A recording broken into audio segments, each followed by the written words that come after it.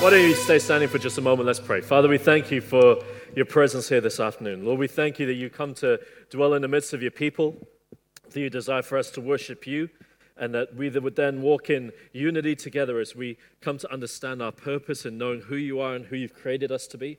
And Lord, that you set us free to love one another. And Father, we ask you, Lord, that love would increase, that your love would be shed abroad in our hearts, that we would be able to love not just our neighbors, but our enemies, Father, and that we would bring you glory in this aspect of our lives. And Lord, give this day to you. We thank you that you would speak to your people today by your Spirit, Lord, that everything you don't want said would not be said, and things you do want said would be shared, Father, today, that we would be brought into a deeper relationship of who you are, knowledge of who you are in relationship with one another. In Jesus' name we pray. Amen. Amen. Do take your seats. It's great to have all of you here today. If you're here at the 11 o'clock service, you'd have heard the exciting news. Myself and Rebecca are going to be going to New Zealand for 9 weeks. I'm going to go spend some time with her family over there because after those 9 weeks, I'm going to be coming back to you. How could I leave you guys behind? Not at all. We want to be here, and we believe our call is to London to minister here in Kensington Temple, and so we'll certainly be back. So don't worry. Had a few people that were panicking about that, but we'll certainly be back in the new year. Amen. Before I get into the message today, though, just want to quickly highlight for you the evening school sessions that are starting. The Bible school is going to continue without me here, and also the evening schools. They don't need me to run it. But the courses are going to be Glory in the Church and Know Your Enemy. There's information on the inside cover. They're starting this Wednesday and Thursday. On Wednesdays, Dave Wellington is going to be looking at how the church is intended to glorify Christ, to reveal the love of God in the world, to bring healing and hope to nations that are broken, and how it's called to spotlight the person of Jesus Christ with the end of days that we're looking forward to. On Thursdays, Bruce Atkinson is going to be looking at Know Your Enemy. We find ourselves in a spiritual battle, and he's going to be addressing how we can win in that battle. So those two are running. There's registration forms available. We'd love for you to come and join us for those. So today, we're going to be looking at the message, Doing Life Together. Now, I want to reset the context and just refresh quickly on last week.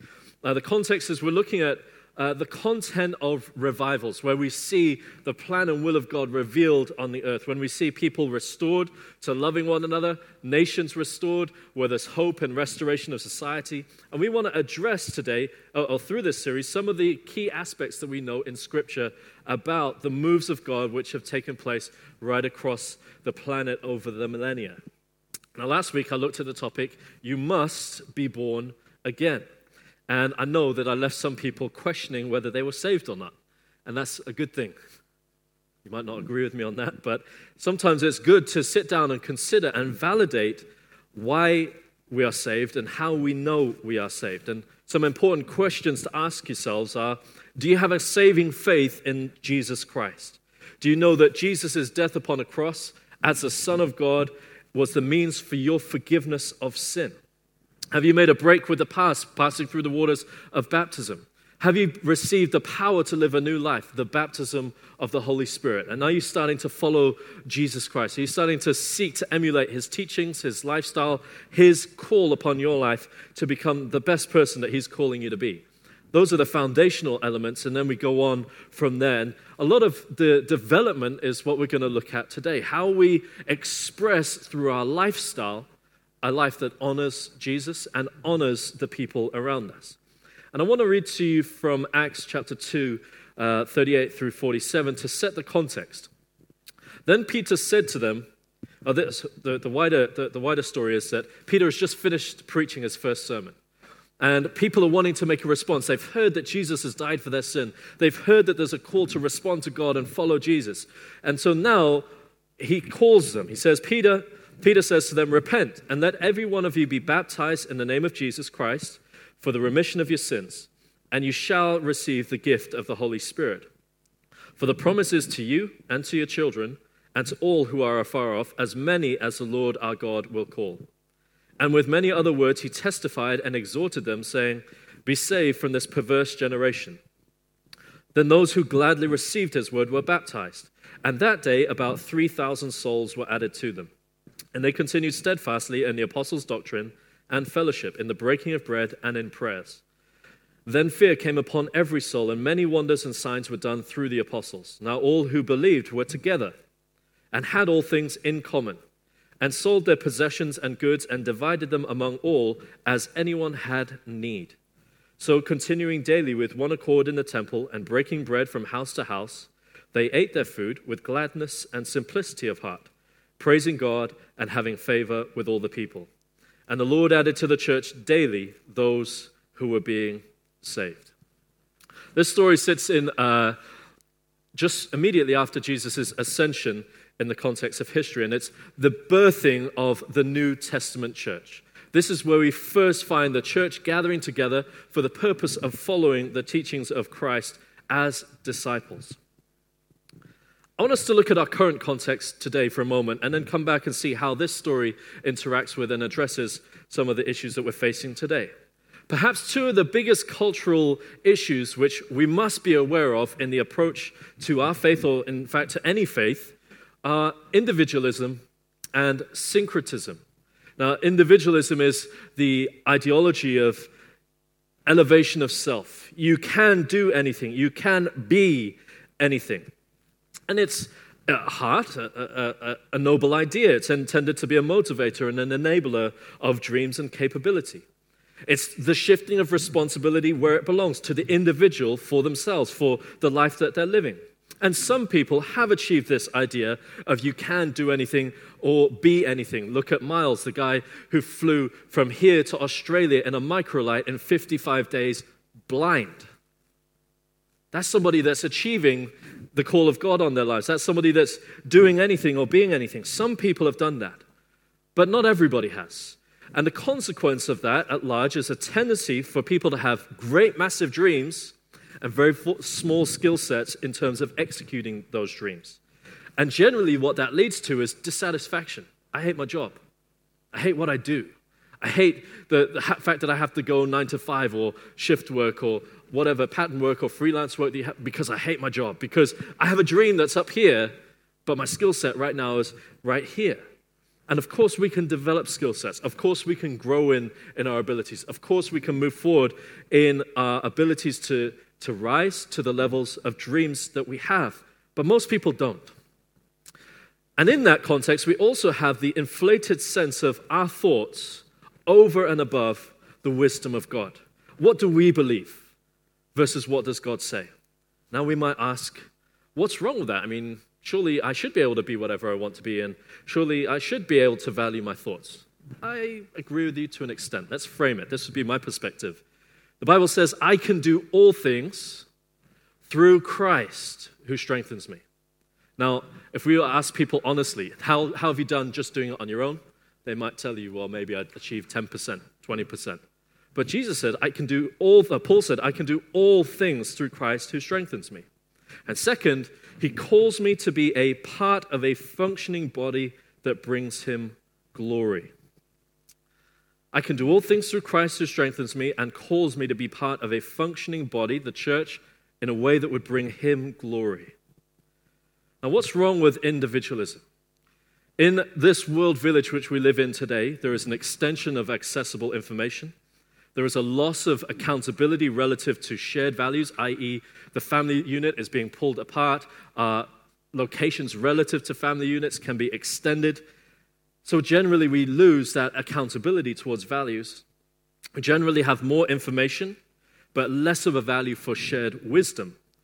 We live in increasing isolation from one another. Facebook has replaced personal relationships, and we've ended up in high levels of loneliness, especially in London. Anyone know what I'm talking about? It's very easy to feel like you're alone in London. A lot of people come as individuals. They come and leave their families behind, and then they try to develop a whole new life, and sometimes find that people are too busy. They're running around here, there, and everywhere, and where do I fit, and who do I connect with? And we end up trying to connect in wherever we can. And in that context, we can find ourselves beginning to take from different environments, different relationships, different cultures, different elements, and placing them into our world view. And this is where that word syncretism comes in. Syncretism is the mixing of different faiths, taking this idea from Buddhism, this idea from Islam, this idea from Christianity, this idea from Judaism, and trying to mix it all up together and say, well, I've got my new religion. I'm a Christian. But we have, as Christians, a very clear set of understandings of what Jesus taught and what Jesus did, within which we seek to express our lifestyle. Now, it's very important when we are taking on these worldviews and these different ideologies that we understand that some have very far-reaching implications and do need to be carefully considered and addressed before we take them into the way that we think. For example, what is the content of the gospel? Who is Jesus Christ? What is the role of faith? What is it about the sanctity of marriage and of family? What are the responsibilities that are incumbent on us, given by God, to walk in love and faith towards one another? Those are non-negotiable. There are other areas which, of course, are negotiable. Some of these you'll hold very dear and personal because they express who you are. I am an artist. I'm a scientist. I'm a lawyer. I'm a banker. I'm a jeweler. I'm a doctor. I'm a nurse. I'm an accountant. But all of that fits after us being committed to Jesus. I'm thoughtful, I'm introverted, I'm extrovert, I'm loud, I'm confident, I'm expressive. These are all aspects of our personality. And they should all be brought under subjection to following Christ first, but they are, of course, a vital expression of who we are. And so in this context, what I'm trying to drive towards is we must fight for the purity of two things.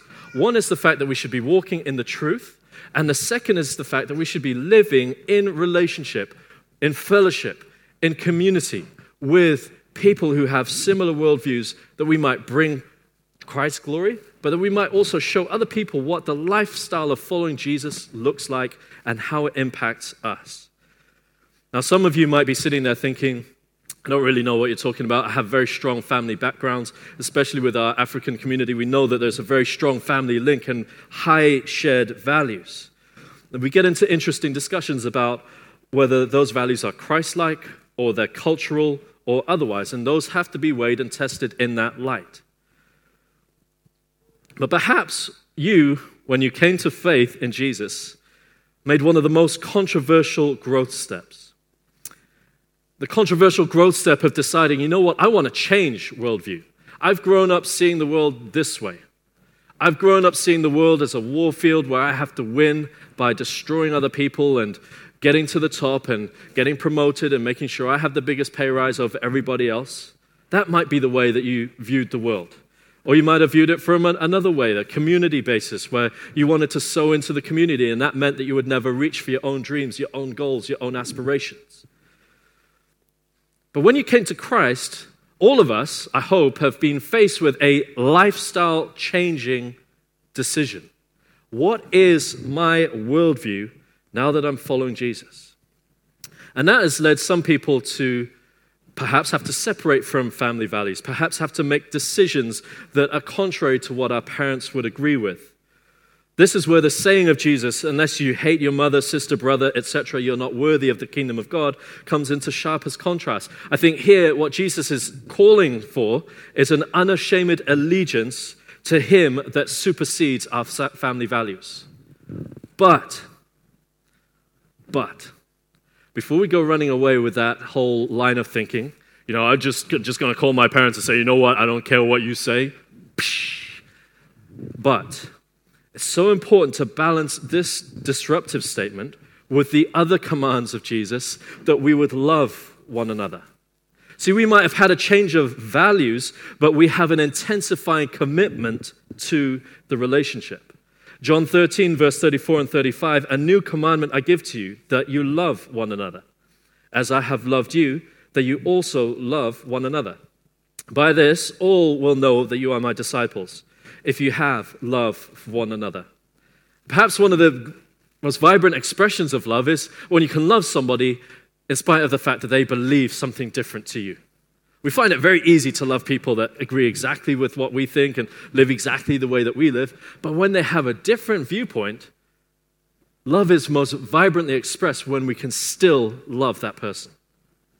And in the context of what I was talking about with regards to our parents, we must understand that if we make a shift into a new worldview, we are now seeking to follow Christ, we must still remain in that commitment to our family out of love. honoring our parents. In Deuteronomy 5:16, it says, "Honor your father and your mother as the Lord your God has commanded you, that your days may be long, and that it may be well with you in the land which the Lord your God is giving to you." I'm going to take liberties today. It's great to have my friend Jenny and her mom Sylvie and her brother Michael here today. I flew to Bali 2 weeks ago to marry them. I married Jenny to her new husband, Pascal. And in her speech, Jenny said to her mom Sylvie, "I am everything that I am because of everything that you've taught me." And that was such high honor in the context. There were so many people there, and they were celebrating with Jenny that day, and her mother was just sitting there like, wow, I could see what was going on there. That's honoring our parents. That's so vitally important. That's an expression of love. And that's a deepening, what we're called to within the context of faith, that we would go deeper in our relationships with our parents because of the love that Christ has shown us. I'll make my point. Sorry for taking liberties. It's good to have you. So what are we seeing here? We're seeing two remedies to individualism and syncretism, or the potential for. Well, one is truth, the actions that we perform based upon the revealed will of God, and fellowship, which is expressed in love, honor, and forgiveness. The remedies for individualism, fellowship, syncretism, truth. And the goal for us is a vibrant, life-giving community built on the teachings of Jesus, which is expressed from the very smallest level, the twos, the companions, all the way through to the entire church, the convocation, if we would call it that, where each person may be empowered to walk in the truth and freedom of the knowledge of Jesus Christ.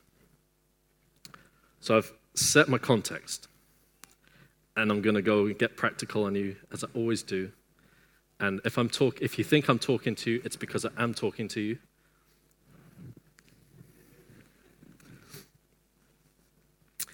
So what is the big issue? We're now looking at the church. How have I, or how have you, been brought into fellowship? Now, when we came into relationship with Jesus, we didn't just come into relationship with God, me and God, and that's it, nobody else. A lot of us seem to think like that.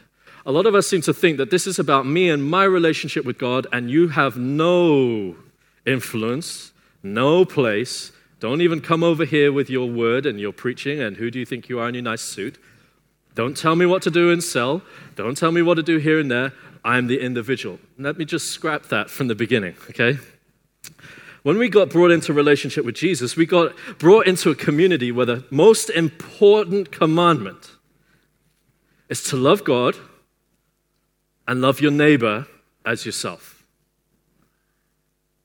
The most important commandment. Now that is a reiteration of what Jesus says, "A new commandment I give to you, that you love one another. By your love for one another, they will know that you're my disciples." So we're brought into a kingdom where we're called to relate to God and relate to one another. And we see that expressed in 1 Peter 2, verse 4 and 5. We come to him as a living stone, rejected indeed by men, but chosen by God and precious.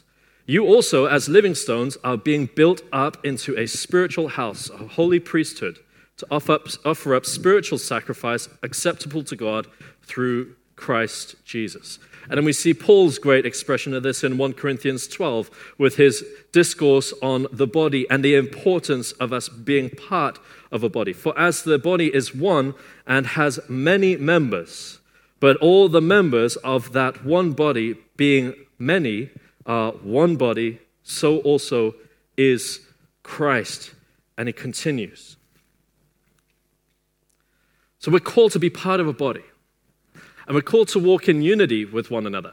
Now, unity far transcends, I sit next to my friend in the service.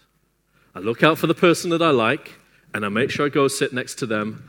And then as soon as the service finished, what was your name again? They didn't even know your name. It far transcends that.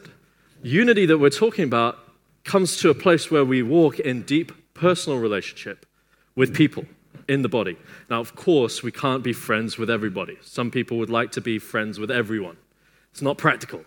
But we can have 3 or 4 really close friends, 12 to 15 circle of friends. We can have acquaintances beyond that.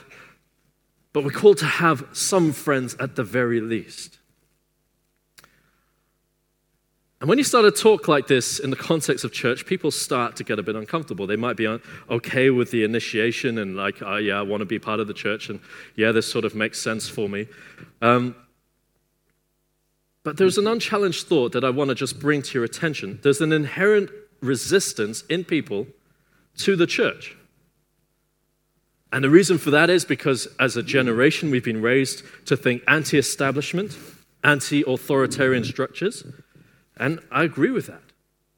But you see, that's not what the church is in its fullest expression under Christ. We do, of course, have vast political and religious structures which do form authoritarian types of systems. But under the headship of Jesus Christ,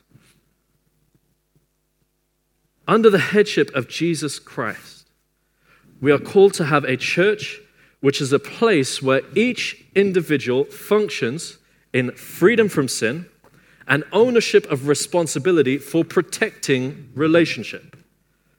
And in that context, we choose mutual submission. We choose it so that we might truly express the nature of Jesus Christ through our lives. And this is what I'm talking about, doing life together. Now, Max, we all know Max. We're going to get Max back up because he wants to answer a few questions for you today. You want to bring your microphone? Let's all welcome Max today. So I probably have been a bit technical, and I'm aware of that, but Max is going to make it a lot more practical, and then we'll keep going on with that. Max, tell me, you were sitting in the church one day, or many days. How long were you sitting in the church for before you started to get engaged? About a year. Year and a half, and what would you do? What was your practice? I'd come to the 11 o'clock service. I'd kind of sit around. Half of the time I wouldn't really listen to what was going on. And when our senior minister, Colin Dye, finished speaking, I'd be out that door. You would be gone, just like running. I was very good at getting out the door. Okay, and then what began to happen? Then one day, this really nice chap started to try and engage me in conversation. And what I started to do was I started to see which side of the aisle he was standing. And then I'd either go via the exit doors, or depending on where he was, I'd go via the entrance. So I'd try and avoid Gabriel, who was trying to chase me down. And I was good at that too. So, maybe some of you can identify with this. He felt like I was chasing him down. All I was saying was, dude, do you want to hang out sometime? Do you want to go for a coffee? And how was that going through your head? It was really weird, because the background I was coming from, and Andrew's known me for a long time, since 1990, whenever.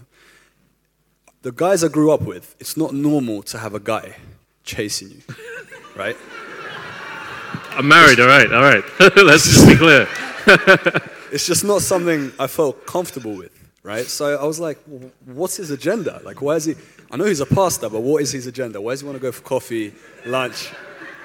I don't want to go for coffee with you. It's not something I did, So it just felt awkward and uncomfortable, because essentially he was trying to engage me in a way that I haven't engaged before with other men. Okay, and so then how long did that process go for? I think that was like 2 years, wasn't it? No. Yeah, so that was like a year and a bit. So we'd play the game where, you'd block off the exits and I'd figure out which way I can leave. And one day he chased me down for a coffee. I think it was just outside of KT. I thought, man, I'll go. And we were sitting there, and he said to me, why don't you come to the cell thing that I've been telling you about? And I was like, look, I know you guys got issues. I don't have issues. I don't, my name's Max, and, I don't need to go to cell, right? And then he said, look, go to cell. So I thought I'd get this guy off my back. And Tanisha knows, I used to do a lot of dancing. I used to go to Pineapple. I used to do a lot of popping and locking. So I said to Gabriel, look, I'll come to cell if you come to a Pineapple dance class with me. Thinking he'll be like, no way, man. And he said yes. And embarrassed myself a whole lot. And the teacher the whole time was looking in the mirror, and he comes up to me at the end and he goes, thought I recognize you. You're one of the pastors at the church I go to. So that was great. And then just speed through, like what changes have you seen since you've engaged? I think since my life as a Christian has really picked up since I started to fellowship with other Christian men. And that took time. So after Cell, I think I didn't say anything for about 6 months. I just used to sit, turn up, not say anything, not engage. But only really when I started to engage, my life started to change practically in the way that work was going, or in my relationships, and the way that I saw other males or men, and the way that I saw women. And it really started to practically have an effect on my life. Can you give some specific examples? Yeah, I mean, like one example is I was uncomfortable in praying for people, for example. So I was Christian at the time, and I was in a relationship. And I was completely uncomfortable in praying for us or the other person, right? And I remember Gabriel kind of dropped me in it with Cell when he said, "Can you pray for Cell?" And the first thing that went through my head was, is he talking? He's not talking to me. He must be talking to someone else. I really felt so uncomfortable. And other areas where Gabriel's given me responsibility in looking after other men or mobilizing other men, I don't see Cell or fellowship as kind of in the building. I saw the effects of the diligence and committing to these things in my work as well. So in the way that I would approach the things that Gabriel gave me, I'd also approach the things that my boss gave me, and vice versa. And you could see the change over time as you start to commit to these things and do them diligently, both the work of God in KT, but also the work of God in the other ministries that I was in. And just now as a summary, where do you find yourself? What do you find yourself doing? Like job-wise, you've moved on, and Cell-wise, you've moved up, and what's going on? Just that's a quick highlight. So in terms of Cell, things are great. We've planted out. We've got 20, 25 guys, really great guys, really encouraging guys. Some of the guys are an encouragement to me. They're an example to me. So actually having men like that around is so critical to actually staying in the path that God's called us to be, right? The kind of counsel they're giving. And in work, I think it's transformed.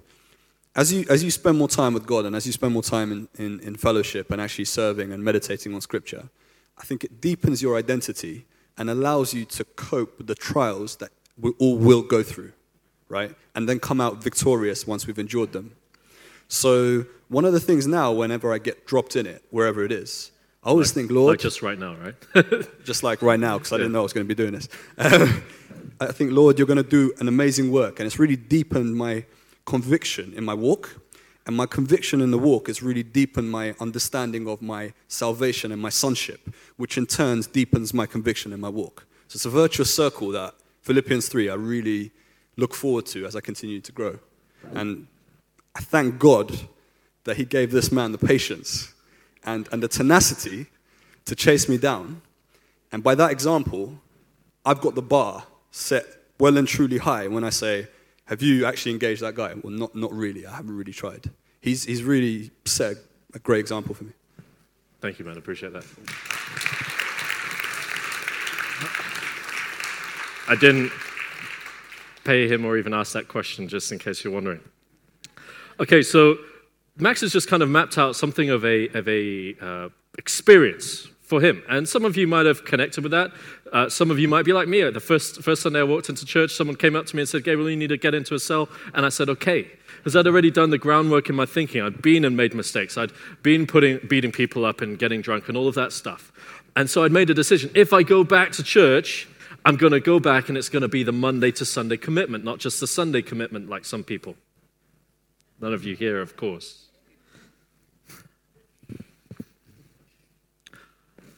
Now, whether you're like a Max type or like a me type, there's a question that they ask Peter. What do we need to do to be saved? And there's a humility in asking that question. Most people just come in, I don't need to know what you know, Christians, whatever. Think you know it all? I'm going to be all right.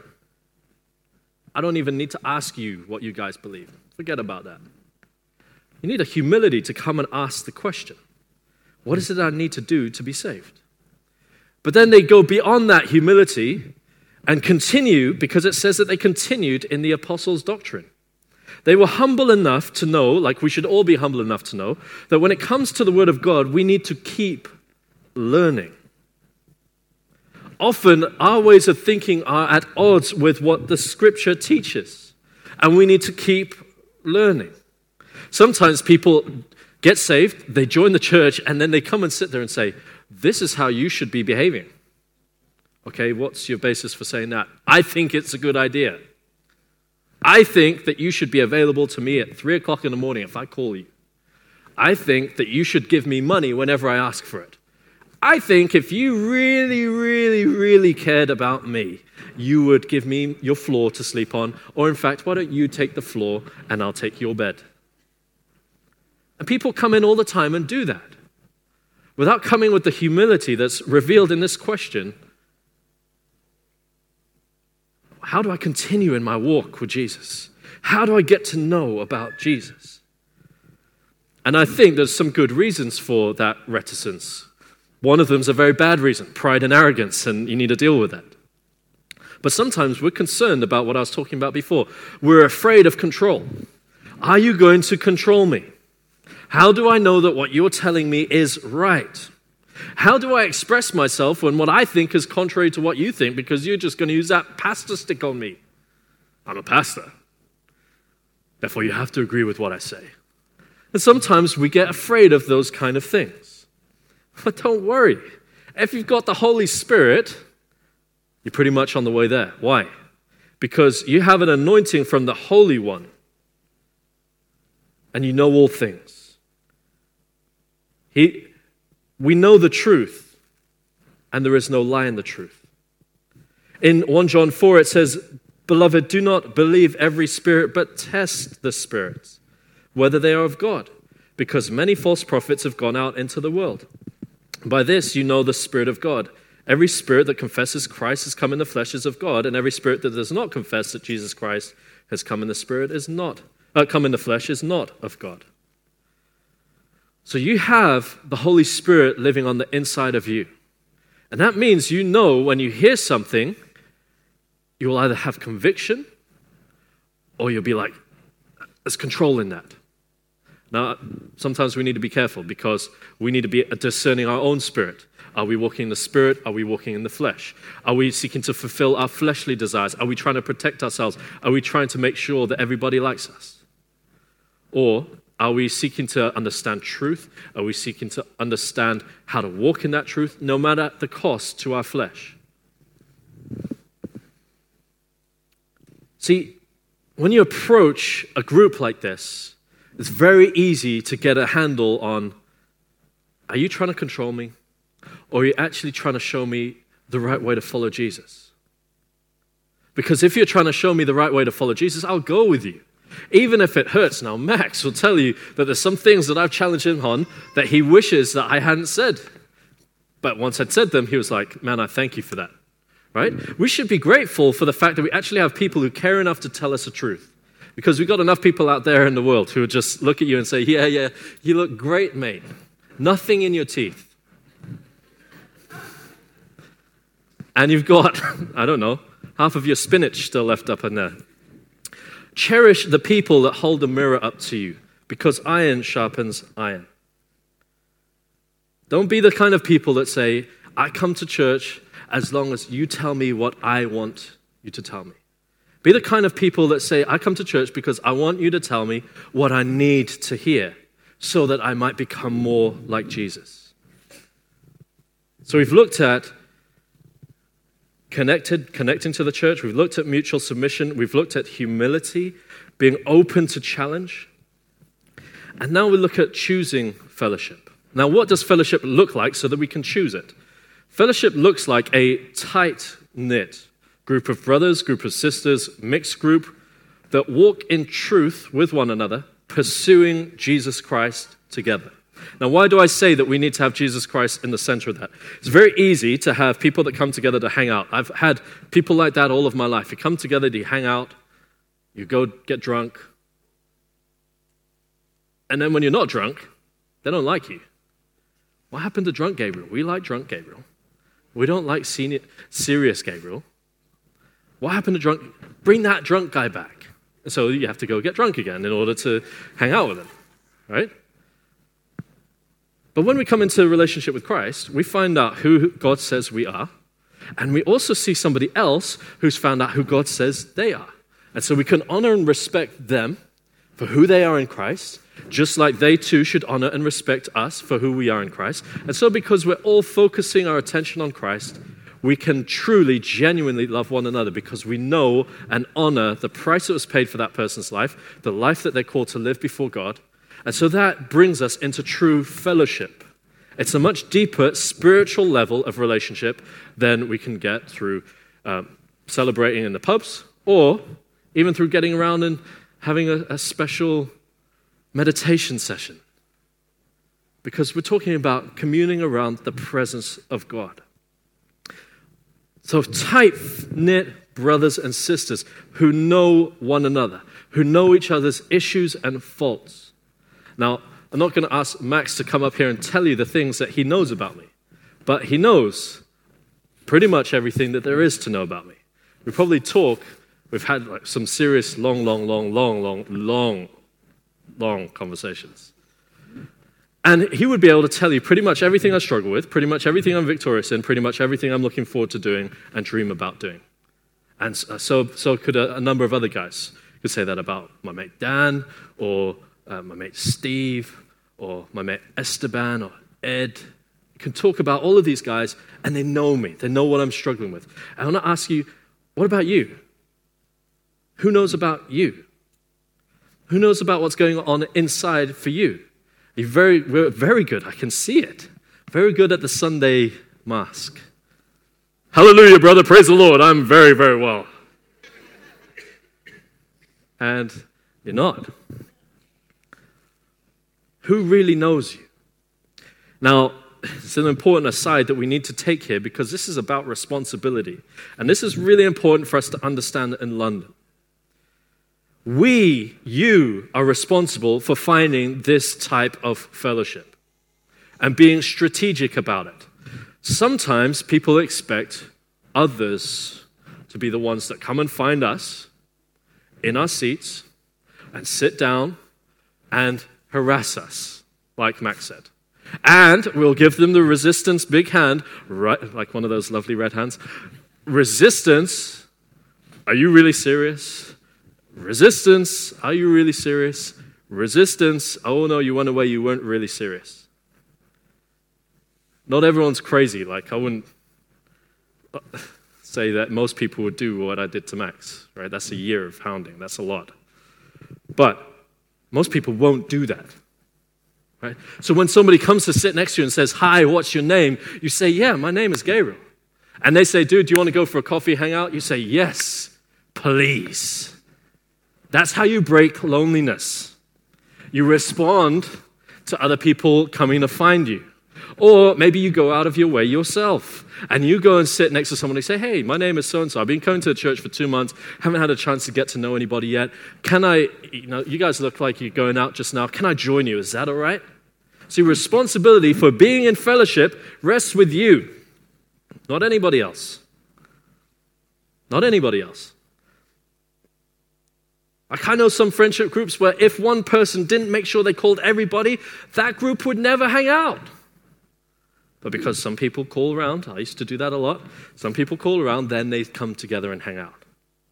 But we need to all take ownership and be pressing in. If somebody texts you from the church, reply to the text. It's common courtesy. If somebody calls you from the church, call them back. Crazy. But it makes sense if you want fellowship. Responsibility rests with you. Choose fellowship. Now, why would I choose fellowship? What are the benefits? Let me just tell you about some of the express benefits for me. In Christian ministry, it is very easy to become a pastor who everybody looks up to, and you have no mates, and no accountability, and no relationship. For me, an immediate benefit is that I have at least 12 friends around me who know me. At least 12. And they know everything about me. So you're in safe hands because they will tell you if there's something wrong with me that you need to know about, which is great. Instead of like somewhere along the line, this big surprise, oh my God, and nobody ever knew. Right? So that's an express benefit for me. But Now that I have that benefit of relationship with them, I also get to have great times of fun and joy. I get to live the dream and experience life. I got people that I can call up and say, let's go to dinner, let's go to the movies, let's have a barbecue, let's hang out. Just like that, and it happens because we've built relationship. I have people that I can go to in wisdom to get wisdom for decisions. When I started to date Rebecca, 2 of my friends first came to me and said, we've just been observing you and Rebecca together. You guys would be a great match. Have you thought about it? Because we were just friends at that point. And I was like, well, I have thought about it, but now you are adding to my thinking about it. Amen. So I got some wisdom and some counsel, which was very good for me because then I was protected in the decisions that I was making. I wasn't just running off into some little rabbit hole. I was making wise, healthy, informed decisions. And this is perhaps one of the biggest struggles we have because we don't like this mutual submission aspect. We don't want other people to be speaking into our situation. We want to make all the decisions.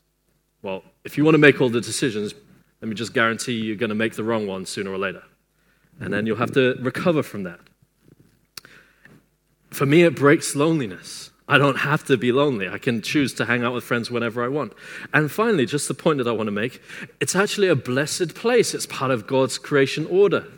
Psalm 133, behold how good and how pleasant it is for brethren to dwell together in unity. It is like the precious oil upon the head running down on the beard of Aaron, running down to the edge of his garments. The benefits of true relationship are almost unending. The fact that we can be real with people around us and them accept our reality is massive because most of us are used to playing a game in order to try to get people to accept us, rather than being yourself and seeing that you're actually valuable as you. So then we come to the question, how open should I actually be? What are you trying to say? Should I tell people that I used to cry myself to sleep until I was 15? With the right people. Should I tell them that I went through a really serious trauma as a child? With the right people. Should I tell them how I struggle with my parents breaking down in their marriage relationship? Yes, with the right people. Because you need people to know who you are. 1 John 1:6, if we say that we have fellowship with God and walk in darkness, we lie and do not practice the truth. But if we walk in the light as he is in the light, we have fellowship with one another. And the blood of Jesus Christ cleanses us from all sin. And then 1 John 2 verse 9 says, he who says he is in the light and hates his brother is in darkness until now. He who loves his brother abides in the light, and there is no cause for stumbling in him. But he who hates his brother is in darkness and walks in darkness and does not know where he is going because the darkness has blinded his eyes.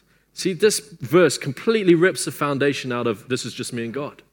You and God will be expressed in how you relate with people around you. So it's choosing to, with the right people, the people that you can trust, and you can trust to tell you the truth when you need to be hearing the truth. Tell them about you. Build 2 or 3 or 4 really good friendships. Take off that Christian mask and start to walk in the fellowship and truth that Jesus has enabled in the church. Now let's look at loyalty. How do I forgive somebody when they let me down? Jesus said in Matthew 18:22, we need to forgive 70 times 7. We need to forgive and forgive and forgive and forgive and forgive and forgive and forgive and forgive. And keep going. That doesn't mean we keep accepting the same rubbish. We go back and say, hey, listen, I didn't appreciate the way that you spoke to me. I didn't appreciate what you did. Great, then you figure it out and you move on. But you forgive. How do I respond when I'm the one that makes a mistake? Matthew 5:23. If you remember that a brother has something against you, you go to them and sort it out. Don't wait for them to come to you because they probably never will. You go to them. Because relationships aren't just one-use wonders. You offend me, you're done. You say something I don't like, excommunicated from the church and everything. No. Let's figure this out. Let's work it through. Because as long as we're not working it through, we're not doing life together. You're doing life over here, and you're doing life over here. It doesn't work. You might ask the question as a summary. What has all of this got to do with revival? Because isn't this supposed to be about the wells of revival? Well, firstly, where 2 or 3 are gathered, that doesn't mean you're just sitting around, grab the person next to you, okay, 2 of us, we're going to agree in prayer, okay? What was your name again? No, it's where 2 or 3 gather for the intent and express purpose of following Jesus. They know one another. They sit down to pray. Jesus is there in the midst. The presence of God. That is the core essence of revival. God present on the earth. Second, the radiation of that love outwards. John 13:35, by your love for one another, they will know that you are my disciples. And when Jesus is present and that love is being revealed, guess what happens to people? They begin to get healed in the presence of Jesus. They begin to get restored in their life, in their ability to trust, in their ability to love, in their ability to participate in communion and fellowship. Now, I don't know if you've ever thought about church like that, but that's the way that Jesus intends for it to be. So much so that you can sit down with your mate and say, listen, I'm really struggling with this issue, and I'm really thinking these bad thoughts about these people, and I need you to confront me, I need you to tell me where I'm off, because I want to be in the truth. I want to give you an opportunity, if you want to accept Christ today and be part of that revival community, to pray a prayer. So we're all going to bow our heads and pray this prayer together. And if at the end you decide that you want to know Jesus in a meaningful, life-changing way, I want to invite you to raise your hand at the end of the prayer. So we'll pray together. Father, let's pray. Father, we thank you for your truth today, that you have brought us into a place where we might love you and love our neighbor. And Lord, we ask you to lead us deeper in relationship with you, personally, and through your body. And today I pray specifically for those that have not got that relationship with you, Jesus. I ask, Lord, that you'd bring them to a place, Lord, where they encounter you in their heart of hearts. And they decide, Jesus, I need to know you. I need to leave behind my life of sin. And I need to walk into the truth of who you call me to be and the truth of who I can be with these people around me. And Lord, I pray that you would give them a real hunger and a thirsting to be true Christians in a way that would bring you glory. Today, if you want to be one of those people, I want to ask you simply to raise your hand while no one's looking, to just give us a wave and say, you know, I want to be part of this community you're talking about, Gabriel. I want to experience authentic Christianity. Simply raise your hand up into the air. Thank you, sir, at the back. I really appreciate your hand. Is there anyone else? I really want to know Christ in a meaningful way. I really want to be part of the body of Christ, the church, as you've expressed it today. Raise your hand. Okay, so Father, we thank you for the man at the back who chose today to follow you, Jesus. And Lord, I pray that you'd set him in the right place in the body, that there'd be people around him that would encourage him and strengthen him in prayer, in love, that he might grow to be the man that you've called him to be in faith. In Jesus' name we pray. Amen. So just a final few thoughts for you. Are you making room for fellowship in your life? Check yourself. Are there excuses that you've made so that you don't have to go to cell or be in relationship with the body? Are there other things that you've chose to prioritize so that by mistake you've deprioritized your relationships? Are you walking in offense or unforgiveness? Would you say that you're unteachable? You don't want to be told, therefore you don't want to relate. All of us are here to learn. And if any one of those questions you come up with the wrong answer, and you'll all know what the wrong answers are, I want to encourage you to think about it and make a good decision to re-engage so that you might enjoy life, enjoy relationship, find out who you truly are in the relationships with others, and be able to walk into great, healthy decisions which set you up for the life that Jesus is calling you to. Amen? Amen. Well, God bless you. Let's give the Lord a big praise offering this afternoon.